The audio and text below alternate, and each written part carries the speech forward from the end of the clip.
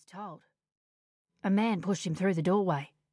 Claws clattered on the floor as Pedro and Pepita, the two little chihuahuas, rushed, yapping, out to meet him. "Unlock the deadlock on the inside," the man ordered. "Turn off the alarm.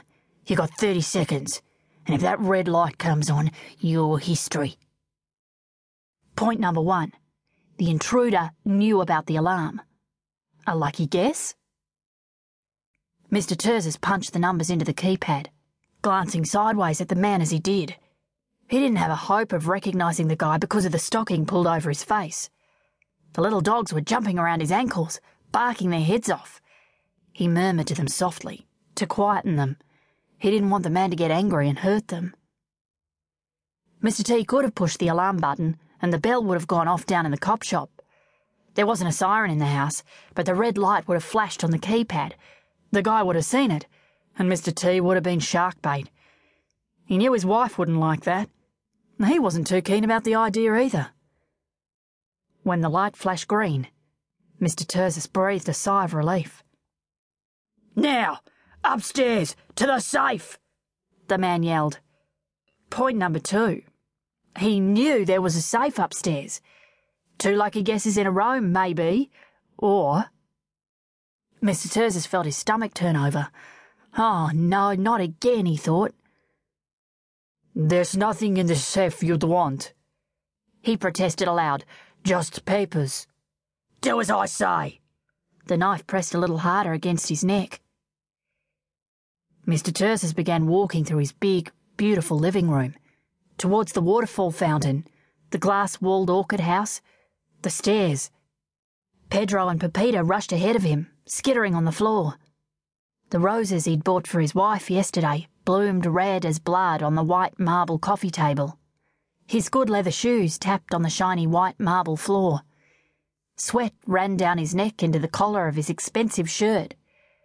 His knees felt like jelly. He tried again at the foot of the stairs. On one side of him, the waterfall splashed softly. On the other side, the orchids bloomed. "You're making a big mistake. There's nothing in the safe. Everything of value is in the city, in the shop," he said. "Don't lie, old man. Upstairs. Come on and make it snappy." Point number 3. The guy in the mask knew there was something in the safe. He knew it.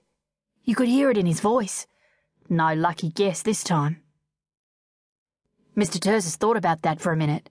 Thought about the other 2 lucky guesses too. He wondered about them. And then, because he hadn't come to Australia and built up $1 million business from nothing without being a pretty cool sort of character, he put them out of his mind. There were more important things to think about just now, like the knife at his neck, and whether this thug was as tough as he sounded. And, most of all, what would happen if he lost what was in that safe? He started climbing to the first floor. Pedro and Pepita sat down at the foot of the stairs, whined, and cocked their ears. They weren't allowed upstairs, and they couldn't understand why their master was going there instead of out into the kitchen as he usually did when he got home. Even on a good day, Mr. Terzis wasn't one for leaping up his stairs 2 at a time. But tonight, he was trying for the Guinness Book of Records slow stair climbing championship. Halfway up, he stopped. "What are you going to do?" he asked, playing for time. "Oh, I'm not going to do anything," the man snarled. "You're going to open the safe in your workroom." Point number 4. He even knew where the safe was. "I told you, all the gems are at the shop," Mr. Terzis said. "Get moving." There was no way out. Mr. Terzis led the man upstairs to his workroom.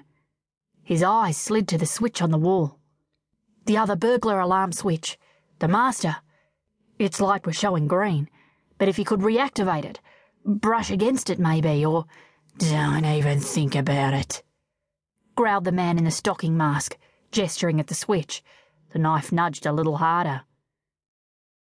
Mr. Terzis pulled the bookcase aside and opened the safe in the wall behind it.